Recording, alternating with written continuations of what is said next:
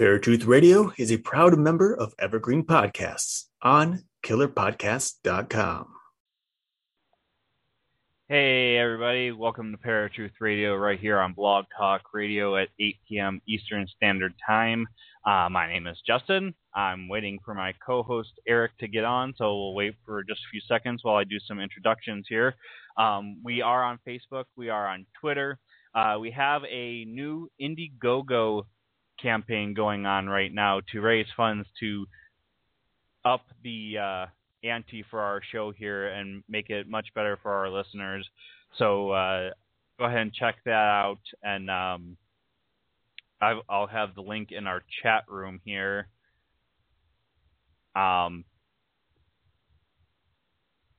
just a minute, and you guys can check that out.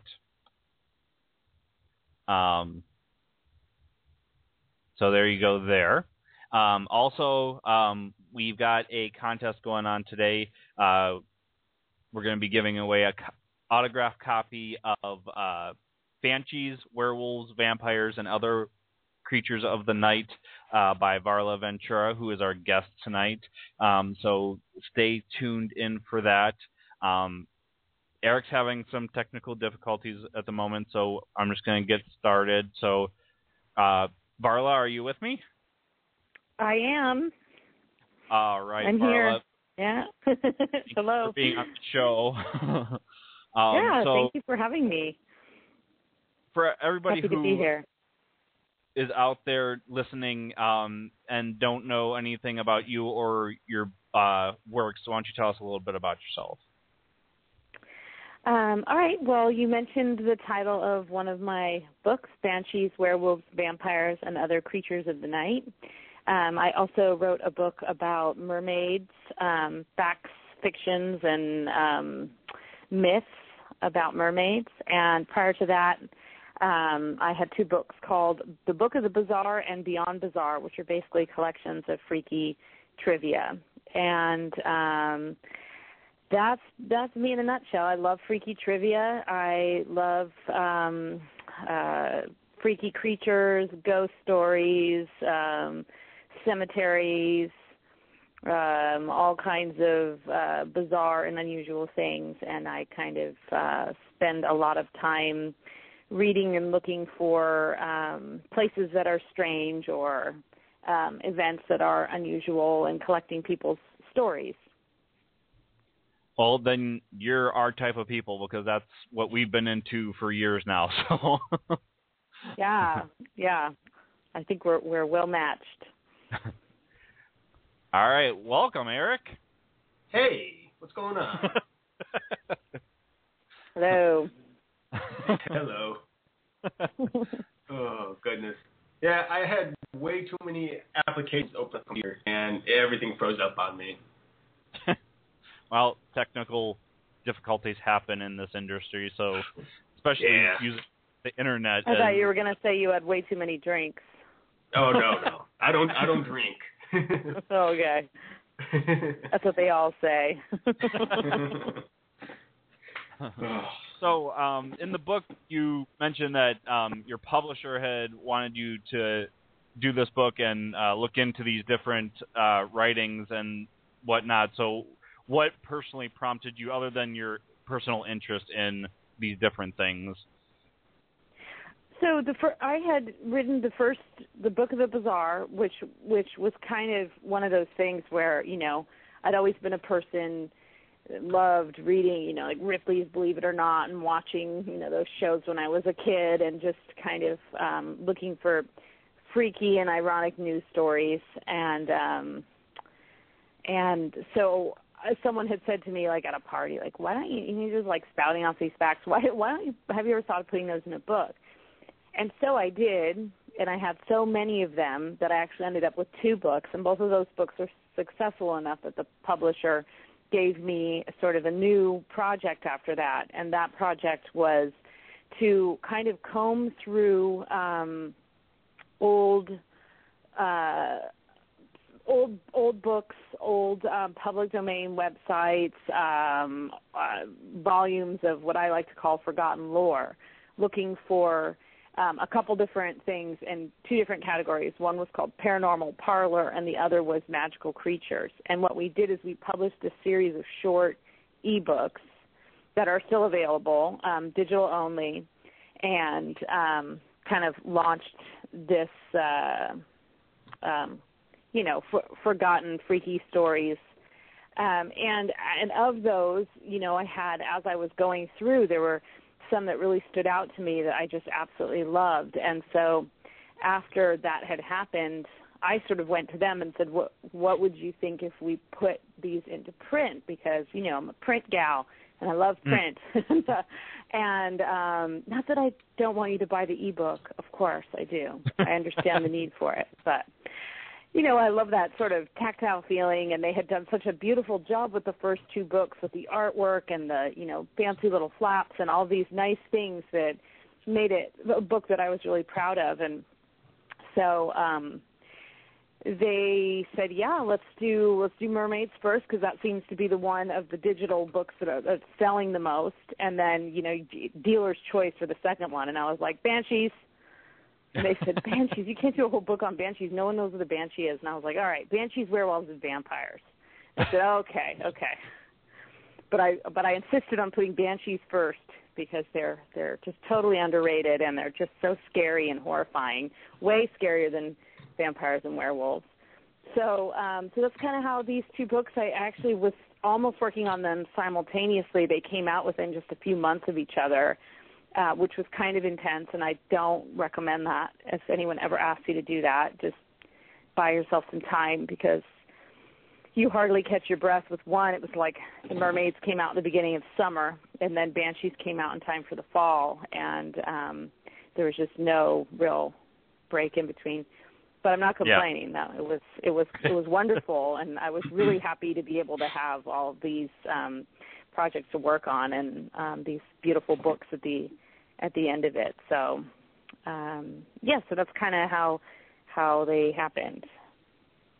Well, me and Eric have done Banshees on prior shows that we had before, and I agree that it's one of the underrated topics in paranormal talk, because to me, it's one of those ones that everybody doesn't know what a banshee is. They're like, what's a banshee? And it comes from Irish folklore, and most of the time it's associated with announcing death in whatever family it's connected to. But you had a couple other stories in there that were interesting, like the malevolent banshee, and that kind of caught my attention.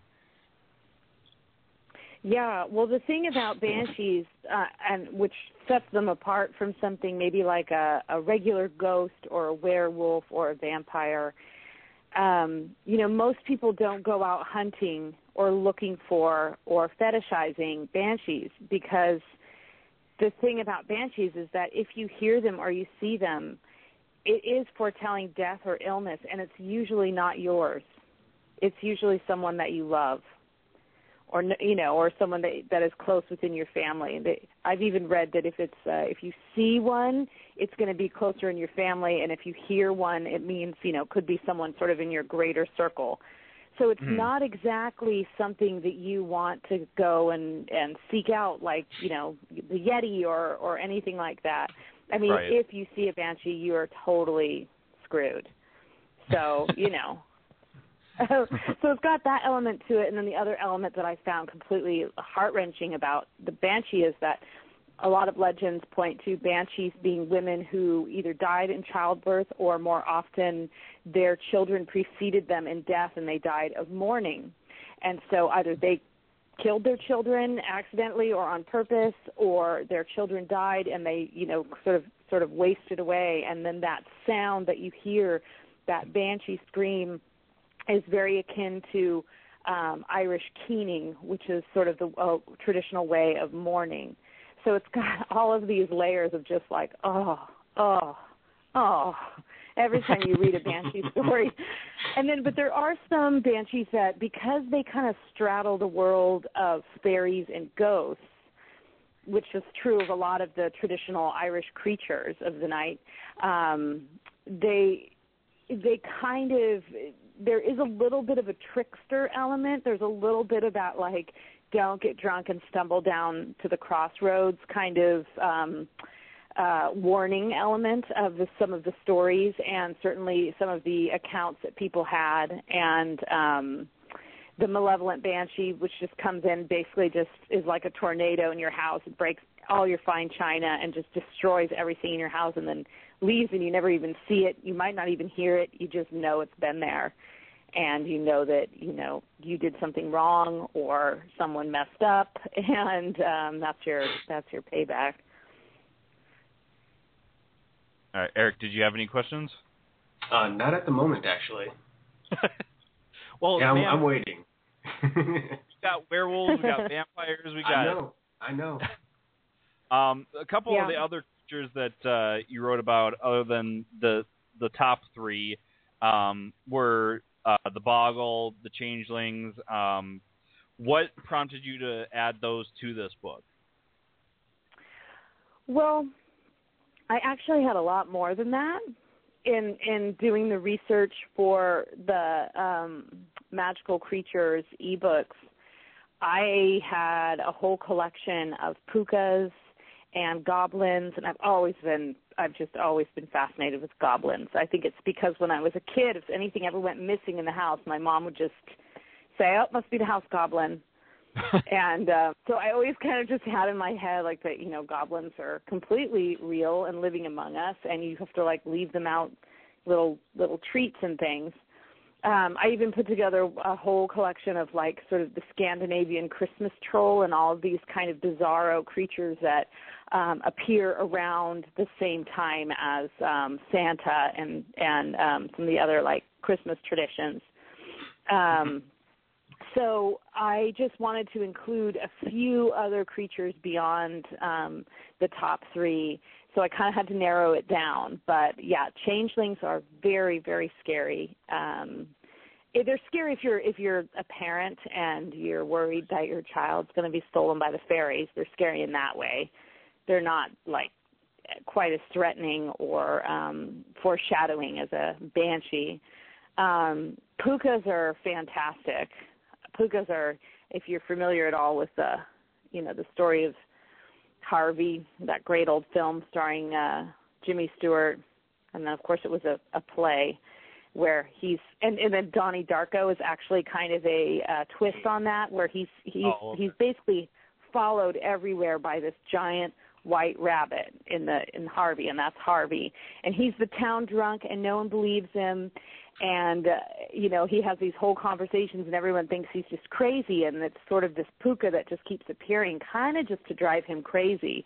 And they're also kind of there to teach you a lesson. And I think that's one thing that is very true throughout all of the, I read a lot of, I would say the majority was like banshees were Irish, Welsh, and Scottish, and then technically, if you ask an Irish person, especially, a banshee they only exist in Ireland, right. And all the other variations of something much like a banshee goes by a different name and is a counterpart to a banshee and fits a banshee description, but technically, you would if you're talking about a banshee, you're talking about this sort of Irish kind of wild. Fairy warning ghost that's roaming out there. So there's just all of these great kind of creatures, and a lot of them intersect, and that happened even with mermaids. One of the reasons I did the mermaid book is I just kind of wanted to kind of reveal the darker side of mermaids to a certain extent, just, not have this very sort of fantastical idea that we have, this very romantic idea of mermaids. And just talk a little bit more about how, desperate they are and how much they seek to kill you and suck you under and, mess with your mind and do all kinds of crazy, freaky things like that. Now, I got a question now, Justin. Well, you brought up Donnie Darko. I knew you were going to voice something about that. Actually, I'm not I know, right? No, I'm not talking about Donnie Darko. I find Donnie Darko to be one of the scariest movies I've ever watched. Actually, it's the saddest. It makes me cry every time I see it. So we're going to stay away from that topic. But in regards to the Banshee, I mean, it hasn't really left the Irish. You know, it's kind of been focused just on the Irish and Scottish. But we have other spirits and or creatures that are out there that are very similar to the Banshee, such as the Lady in White and Black Dogs, both of which have been considered omens of death. Now, in your own opinion, would you consider these three particular spirits to be one and the same and appearing to different people in different disguises, or do you think that they're separate entities that are just for whatever reason common on some level? Well, if you're talking about regionally, I mean, I'm a modern woman. I think I would accept the term banshee for something that behaved much like a banshee, but was found, in the Southwest. Mm-hmm. And in fact, I've heard from many people who will call in and say, when the last time I was on Coast to Coast, we talked about banshees, and this woman called in and talked about, I think it was I want to say it was in Colombia. There was this whole myth about this creature that, kind of came through, and when you heard it, it was, illness came through the town after that. And so there's counterparts, and I think that, terminology-wise, I would probably refer to those as banshees or banshee-like creatures. Mm-hmm. But I don't think they're all one big, massive entity that just appears here and there. I do not think that. There's not like this is not the Mountains of Madness, and there's not some sort of rising thing underground just poking up here and there. I think they're, they're connected to the history of a place and connected to the mythology of a place. So it wouldn't be the same thing appearing. The black dog that's appearing like on the shores in France is not going to be the same banshee that's rattling your windows. In some village in Ireland. So, while I think that they could be classified as the same types of creatures, I think they're individual entities, which, of course, makes them more frightening because there's more of them. Right. They're everywhere. All right. Well, I think we'll take our first break here. Folks, you're listening to Paratruth Radio right here on Blog Talk Radio. If you have any questions for us or the guest, you have our call-in number, which is 914-205-5558, or you can hop in our chat room and give us the question that way. We're going to have Eric's Random Fact of the Day and some music, and we'll be right back. Are you ready? Are you prepared? What if some cataclysmic event shook your every foundation? Would you and your family know what to do? My name is Jacqueline Druga, host of the Apocalypse Nena Show. Join me every Thursday evening, 9 p.m. Eastern Standard Time on the Prepper Broadcasting Network.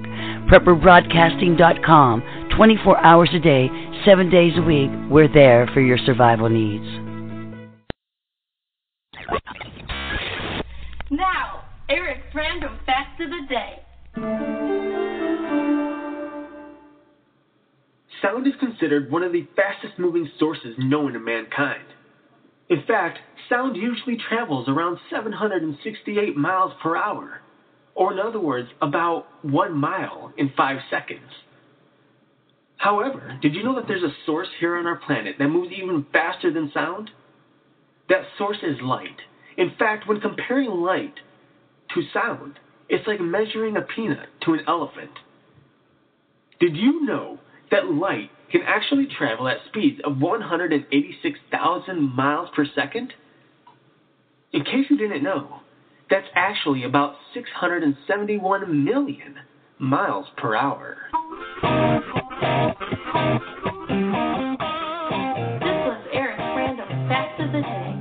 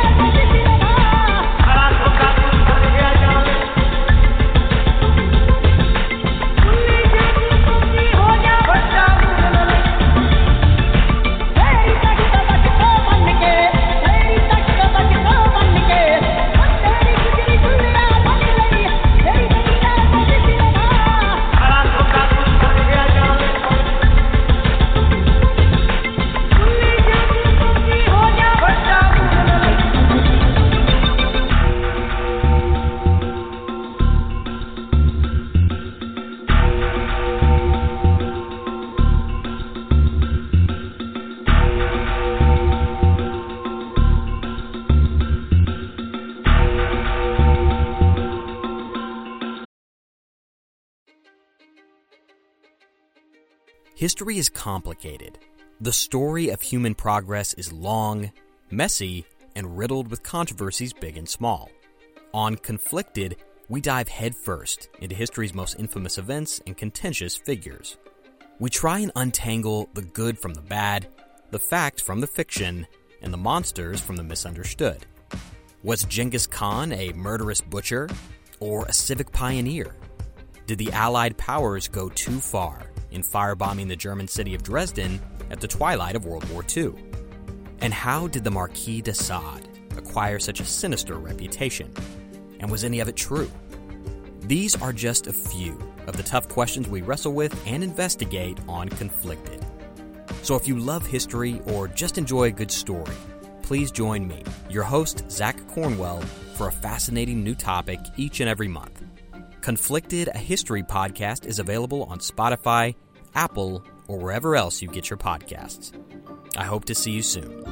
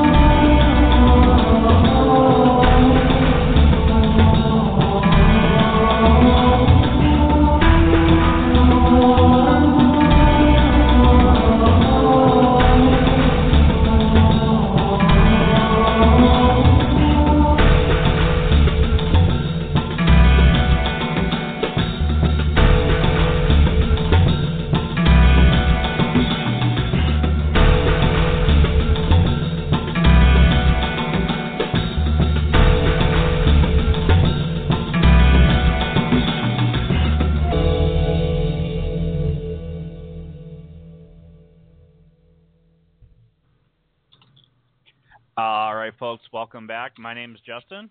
And I'm Eric. And we are Paratruth Radio, and if you're just joining us, welcome. We are talking to our special guest, Varla Ventura. Varla, are you still with us? I am. All right. We've been talking about Banshees quite a bit because that's the beginning of the book. So let's get a little bit into some of the other creatures of the book. One of the ones that me and Eric have loved for years now is the werewolves, and as you put in the book, werewolves are the underrated out of the werewolves and vampire connection, and I think that vampires have become more of a sex symbol than werewolves had, even with the Twilight Saga. Would you agree on that? Oh, absolutely. Absolutely. They've got vampires have this kind of lusty kind of element to them, and I think that relates to all of the, the blood mythology and the idea of the bite on the neck and all of those kind of things kind of sort of invoke, I think people almost, fantasize about being a vampire or having a vampire or being a vampire's victim. And with werewolves, I think, and it definitely has a lot to do with the sort of more dog-like qualities of the werewolves, but also some of the ways that a werewolf transforms. I think we're sort of more sympathetic toward the werewolf, and we almost feel a little sorry for it because, in a lot of stories, even some of the old myths, you have this person who can't help what happens to them, and very often they will, remove themselves from the village or take themselves away from the woman that they love because they become this hideous beast and in the light of the full moon, and so they're sort of conscious but out of control. And but they're conscious of the fact that they can become out of control, and so there's this kind of really interesting dynamic that a lot of the stories have, and that I think we, culturally, that the way that they kind of play into that world that's so different than something like a vampire. I agree. Now, Eric, why don't you go a little bit to your expertise on your side of the spectrum for our show? My side of the spectrum. Okay. So, Barlow, with this show, I don't know if you've done much research on our show and what we do, but Justin and I have two very different perspectives. He has his worldview, and I have a Christian worldview. And so throughout a lot of my research, and that's not just like reading books and internet searches and stuff like that, but actually doing investigations and a number of other studies, I've come to the conclusion that any and all spirits that we encounter here on Earth, whether they're residual type hauntings, whether they're banshees, whether they're even like vampires and werewolves and so on and so forth, are in some sense demonic entities. Only simply because I am a true believer of the scriptures and what it says, that to be away from the body is to be in the presence of God, which means that when we die, the spirit goes straight to heaven. Now, in regards to the banshee, and I mean, this could go along with the werewolves and stuff like that too, but in your book, you wrote that some banshees, or maybe I'm mistaken, maybe it's all banshees, were humans at one point, and they have died and become this creature of the night.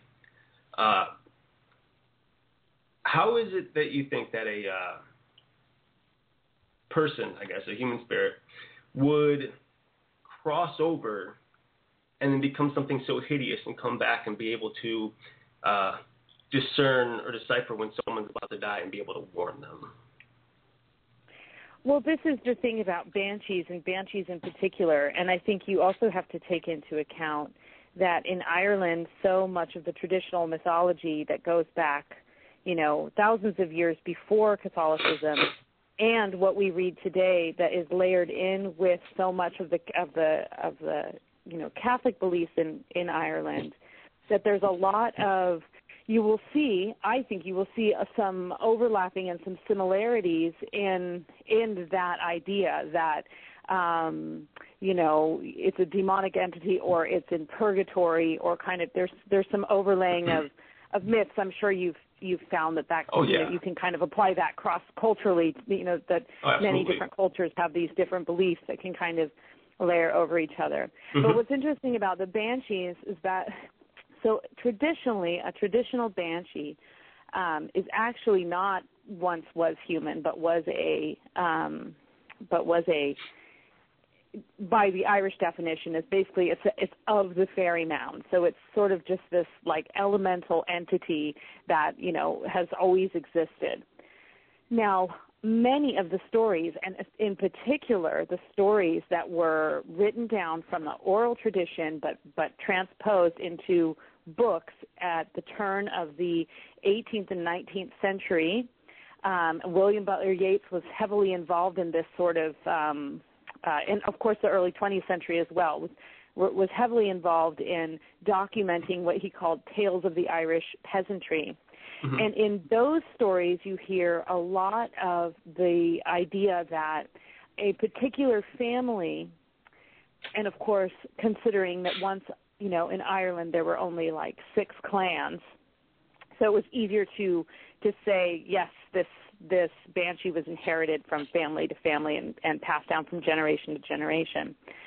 In a lot of these stories, you have, you have the O'Rourkes, the O'Reillys, and they have a particular banshee that, their grandfather saw, their great-great-grandfather saw. They can't even remember not ever having this banshee in their family history. And some of those stories talk about this inherited kind of warning ghost that follows them from castle to castle or from generation to generation. They talk about it being a ghost that sort of became a ghost kind of in purgatory, and it usually has to do with dying in childbirth or dying, of sadness because you killed your own child, like something really, really horrific. Now, but I do want to clear something up about banshees. While they're sort of those malevolent ones that will come and basically trash your house or trash your apartment. It's like a really bad ex-boyfriend. They definitely they themselves are not evil. A banshee is not evil. It's not bringing death to you. It's not bringing a pox upon you. It's not there to terrorize you, really. It's just sort of can't really help it, just sort of representing and giving you a warning of something that you really don't have control over, which is why I think the idea of a banshee is so terrifying, because there's nothing you can do about it. You can't go and burn a bunch of incense and hope for the best. Now, also keep in mind that sightings of banshees would often be before maybe a child would die, and the child would die the next day, but that child's been ill, and everyone in the village knows that child's been ill. And then there's a certain person, maybe they were a seer or a particularly sensitive person, that they would say, okay, well, I saw the banshee, and then everyone kind of knows. It's very interesting, because I think what we have is most of the accounts that we have are sort of have a sort of Victorian element to them, which is not necessarily what you would get if you were walking the hills and someone was telling you what their father had told them and what their grandfather had experienced. So you definitely have some, there's a lot of variation there. But I definitely do I don't think that they are,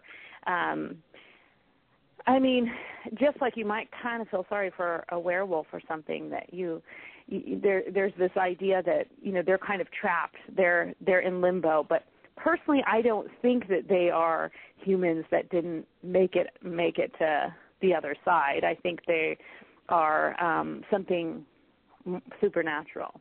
Okay. But I have a really fun fact for you that you'd probably appreciate, being of having a Christian worldview and being interested in werewolves. Okay. You may already know about this guy, but there was a man, his name was Sabine Baring Gould, and he is most famous for having written the hymnal Onward Christian Soldiers. Mm-hmm. He also was a believer in werewolves and wrote probably the single most extensive volume on werewolves that's in existence. It's really, really long. It's available, and I excerpted some of it in my book, but it's available in its entirety. It's in the public domain, so you can go to Gutenberg.org, and he spells it funny. It's WERWOLVES, I think, but it might be with an F, but it's Sabine Baring Gould. And he traveled the world, and in particular places where there were a lot of werewolf stories, which tended to be in the Nordic countries and Eastern Europe, places where basically you would find wolves more frequently. And he has a lot of very, very interesting things to say. He gets into the psychology of it. It's actually really a fascinating read. It's a little bit thick to read, because it's, he wrote it, I think, in 1882 or something was when he completed it. And he wrote several other things. He wrote some of the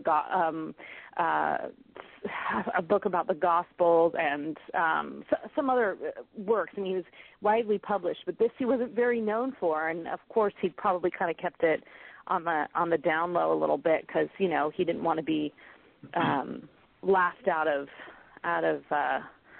society. But he's got some really interesting things to say, one of which is that we all as humans have the capacity to be werewolves, and that anyone who has ever had a moment of rage or a moment of fury can relate to that idea, that kind of idea of seeing red and just turning into a beast, and that because we all have that capacity, he actually makes the argument that is evidence for werewolves existing and for man being able to transform into a beast, or woman being able to transform into a beast to that extent. Right. So he really gets into it, and you can tell he believes in werewolves when you're reading it, but it's not because he just sort of read something or is listening to hearsay. I mean, here's a guy that's traveling all over the world, as a minister. I think he was a minister.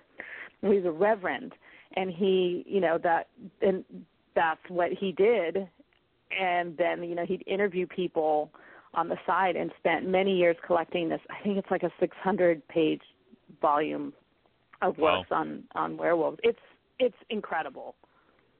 It is incredible. I mean, that's a lot of pages. It's a lot of pages. But you can get it for free, and you can read it at your leisure. So. Yeah. Well, one thing about werewolves, first and foremost, what I found very interesting was when you wrote in the book that some people feel remorse for werewolves, which is new to me, actually, because I've never heard anyone say that before. Just for the fact that what werewolves tend to be, or what they tend to represent, this evil creature that kills and slashes and so on and so forth. But the one thing that I've noticed throughout all my research on werewolves is not so much an actual physical human turning into this wolf-like creature that actually looks like a wolf, but it's more of a mental state and more of a figurative explanation of what people can become. And I think like at one point, especially back in the 16, 17, 1800s, people saw wolves a lot in the countryside. And then we would have these serial killers. And they would more or less compare the two. I mean, you see what wolves do to livestock and children back then, and then you see what these serial killers do. And the best explanation would be that these serial killers were indeed werewolves. But I did notice that in your book, I can't remember the exact story, but there was a mentioning about someone named Peter, I think, and someone else. They were arrested and thrown in prison, and they were walking around on all fours, on their hands and their feet, I believe. Yeah. Okay. Yeah, so there's a lot of there are a lot of similarities to identifying people as werewolves. It's around the same time that we're talking like the 1600s. People were identified as werewolves, vampires, or witches. Right. And they were usually, burned or killed for one of those things. So I absolutely agree. There's definitely this element of like, that was just like some crazy guy turned into that, of what you see, or also, you have the whole ergot element, which spawned the witch craze, where people were eating this, this rye that had this mildew on it that was causing, it was in the everyday diet, and it was causing people to hallucinate and see things. And now we can kind of like find these parallels. And so I think that that's definitely happened a lot to werewolves and to vampires. And, I think that was really common, and that there were also certain traits that people might exhibit. And I think, and that's one of the things that in that big book that Sabine Baring-Gould wrote, he's talking about that element that in its worst, this form becomes a serial killer and someone who transforms and is no longer human, because you're not on this level anymore. You've gone somewhere else, and you've become some kind of beast. You've become Your some mind kind has of gone to all creature. Right. And so there's that, and then there are also like a bunch of things that can happen to you physically that have to do with your hormones or your genetics, or possibly even your diet, that would cause you to like grow excessive hair, or there's actually a clinical diagnosis of lycanthropy, where somebody just thinks that they're a werewolf, and they kind of go crazy and scratch themselves and gallop around on all fours. Right. There's an instance of a woman that was arrested for being a werewolf, and what happened is they, the authorities came to her house, and her husband had basically been like stabbed and quartered, and she was just sitting there, and they said, what happened? And she said, oh, I don't know. I don't know. I just woke up like this. But she admitted to having done it, and she was just in this rage. We call that temporary insanity now. And then, of course, someone found a bag that had, a tuft of wolf hair and some claws. So that was evidence enough that she was under the spell or had become a werewolf, and then she was arrested and, of course, tried and killed or hung for being admittedly being a werewolf. Right. But, of course, we have, all those kinds of things, like it was dark back then. There wasn't a lot of communication. There was a lot of freaky creatures in the woods that, you did not want your children going out. And so we build these stories up to keep everyone close to the campfire and to keep everyone close and not wandering, through the woods to grandmother's house. So there's a lot at play with all of these myths and a lot of levels of how they've become what they are today and what they once were. And but I definitely think that with a werewolf, we have sort of a different relationship than we do with a witch or a vampire or a ghost.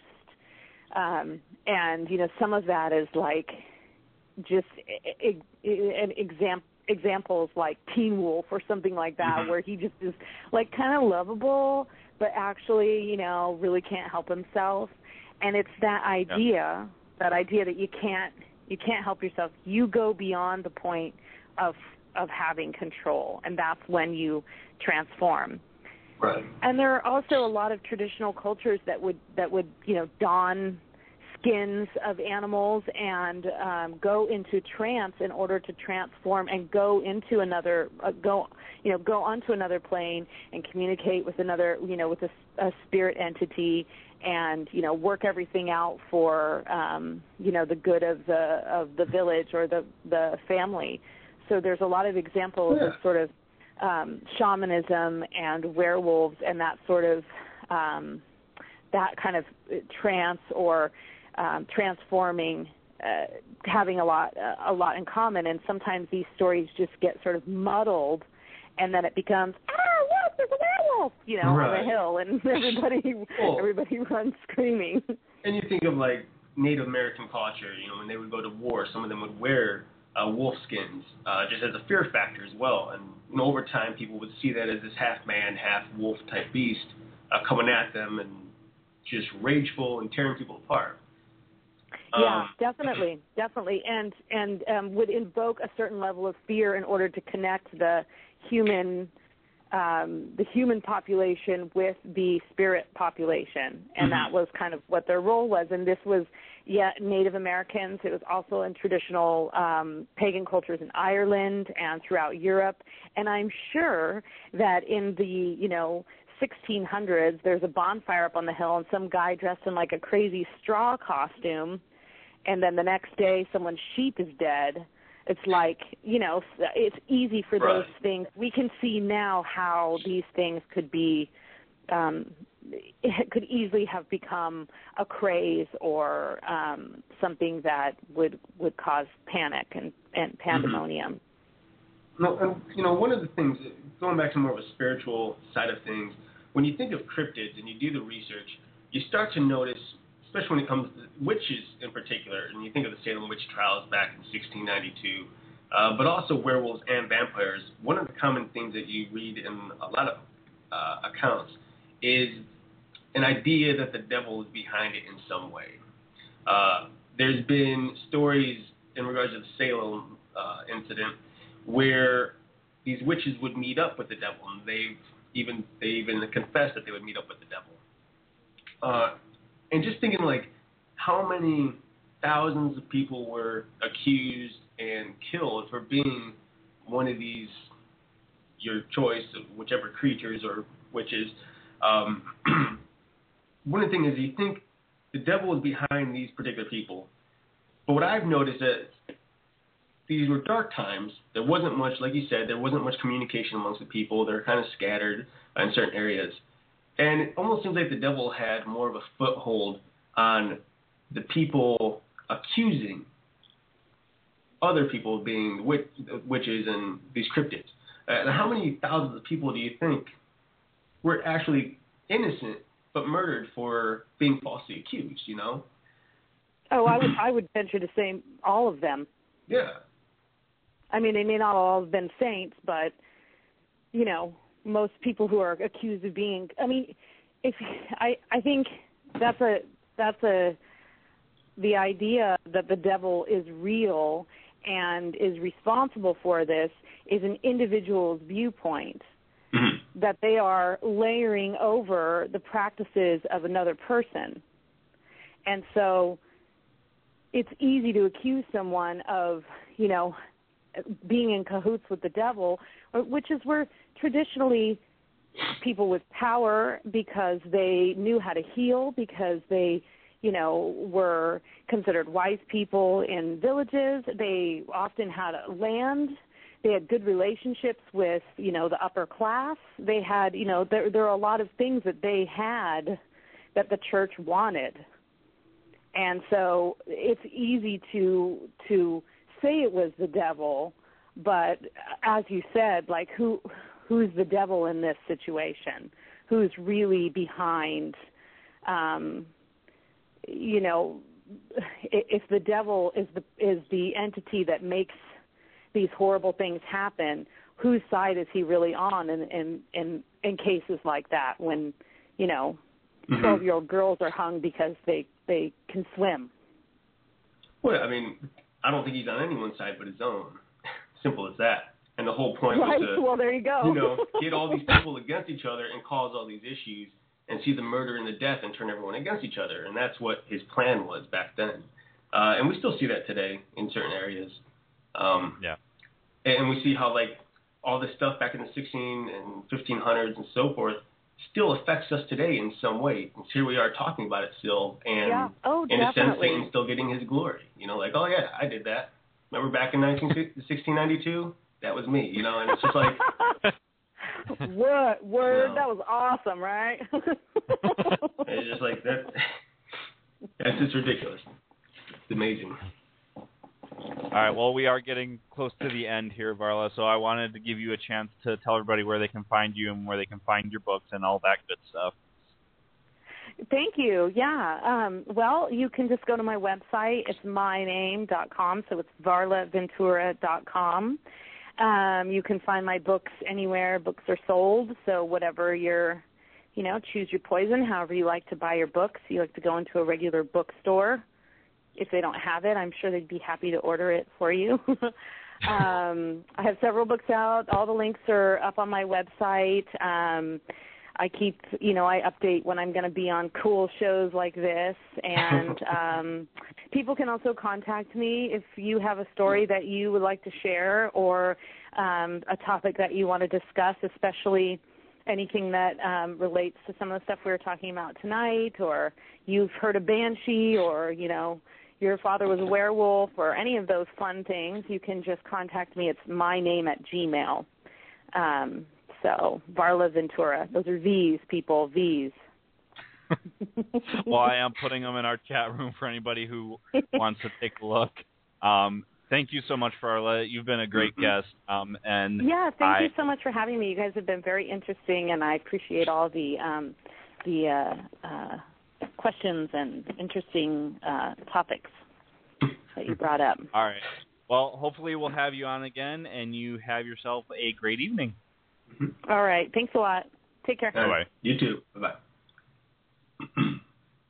All right, folks. That was Varla Ventura, author of Banshees, Werewolves, Vampires, and Other Creatures of the Night. We did not get to our giveaway like we were going to, just because time kind of got away from us. And sorry. No, she was a great guest. We needed to keep her talking because she had a lot of information, and one of the viewpoints that we haven't really talked about yet on Banshees and whatnot. Right, not together anyway. Yeah, and kind of interesting to hear her perspective on your perspective, because she didn't shoot it down saying that it can't be something demonic in nature, but explained what she knew through lore and then her own personal beliefs as well. Right. Well, yeah, and we always get that, Yeah. It's one person's perspective via what they've learned through lore and their own perspective, and what I learned through lore and scripture and my own perspective, Right. So yeah, as always, I'm cool. I love it. I love hearing everyone's viewpoints, whether they agree with me or disagree with me, because if they agree with me, that's great. If they disagree with me, then it gives me a better understanding of what other people believe, so then I can help, it just gives us a more of an even ground to stand on and discuss these things one-on-one without there being any controversy like there has been in the past. Right. Well, and that's the one thing, as we've said from the very beginning for this show, it's nice to have those talks with people without them being offended or basically trying to argue with you that, no, that's not demonic in nature. This is what it really is. And if you believe that, you're some crazy person that, whatever. And we've had those in the past. Yeah. And on your other show, Forgotten Truth, I'm sure there was a lot of, and I know that there was a lot of people that got on your stuff because they were of another religion or mindset or whatever you want to. Absolutely. When I was on Forgotten Truth, I spoke with a lot of pagans, those who practice paganism and stuff like that. So yeah, obviously on Forgotten Truth, it was, we didn't have you on there, so it wasn't like your view plus my view, so on and so forth. It's just my view. So everything was Christian 100% of the time. And yeah, I did have a lot of people get a little upset and cast down curses and so on and so forth, or threaten me with curses and stuff like that. And it's fine. Lord says to bless them. Right. And it's cool. It's all right. It's kind of funny to see, though, because you said that there was a lot of pagans that liked what you were doing as far as the show. Yes, so absolutely. And it went both ways. There's a two-way street. And yeah, there were pagans that I talked to, and I still remember some of their names. And they were very interested in what I had to say, and very, lack of a better term, they were thrilled that they were able to talk to a Christian the way they were able to talk to me and not get all this, like, curse you, you're going to hell, blah, blah, blah, blah, blah, all that crap. Yeah. It was just two people talking with two different views, and that was it.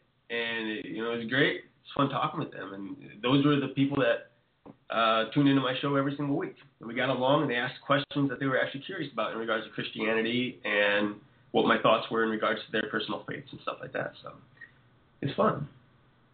Well, I'm glad that we've had this opportunity to do this again, because it's been the best part of my week, seeing with school starting and everything, it gets kind of stressful. So it's been a crazy week. It's been a crazy week already. It's only going to get crazier as the weeks go on. Yeah. Oh, well. All right, folks. We're going to go ahead and give away the autographed copy of that book, Banshees, Werewolves, and Vampires, on our Facebook and Twitter pages. So keep an eye out for that.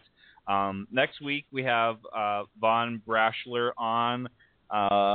Where is his book? He is the author of Confessions of a Reluctant Ghost Hunter.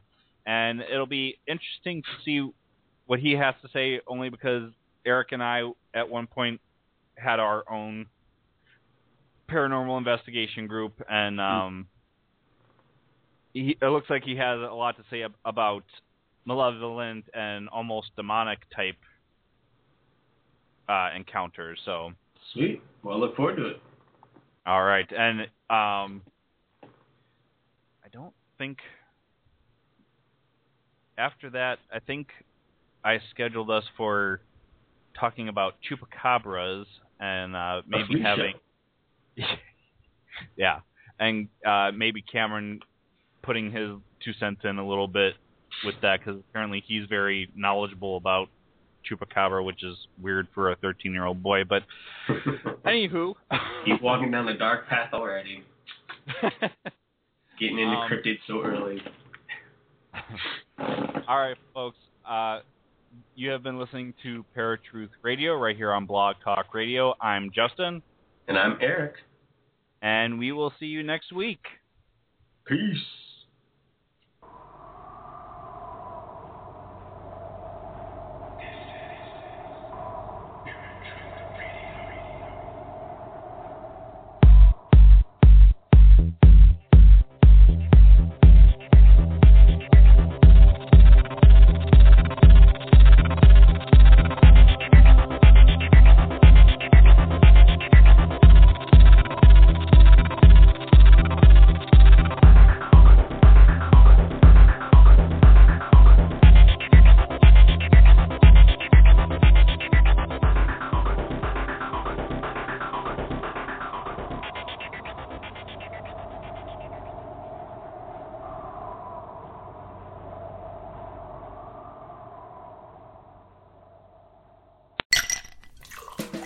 Hi, this is comedian and writer, and let's be honest, I do a lot of things. This is Dino Tripodis, the host of Whiskey Business, the podcast not so much about whiskey as it is one with whiskey. Yes, we drink and talk about whiskey, but we do so much more with so many interesting people. For example, we talk to comedians like Greg Warren. You know, I don't want to brag, but let's just say I can walk into a Red Lobster and get whatever.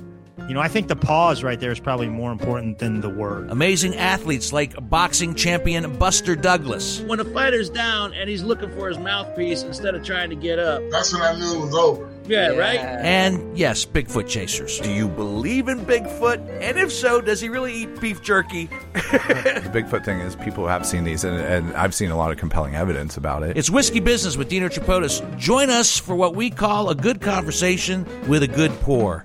You really can't ask for much more than that, can you, people? Check us out at whiskeybusinesspod.com, a proud member of the Evergreen Podcast Network.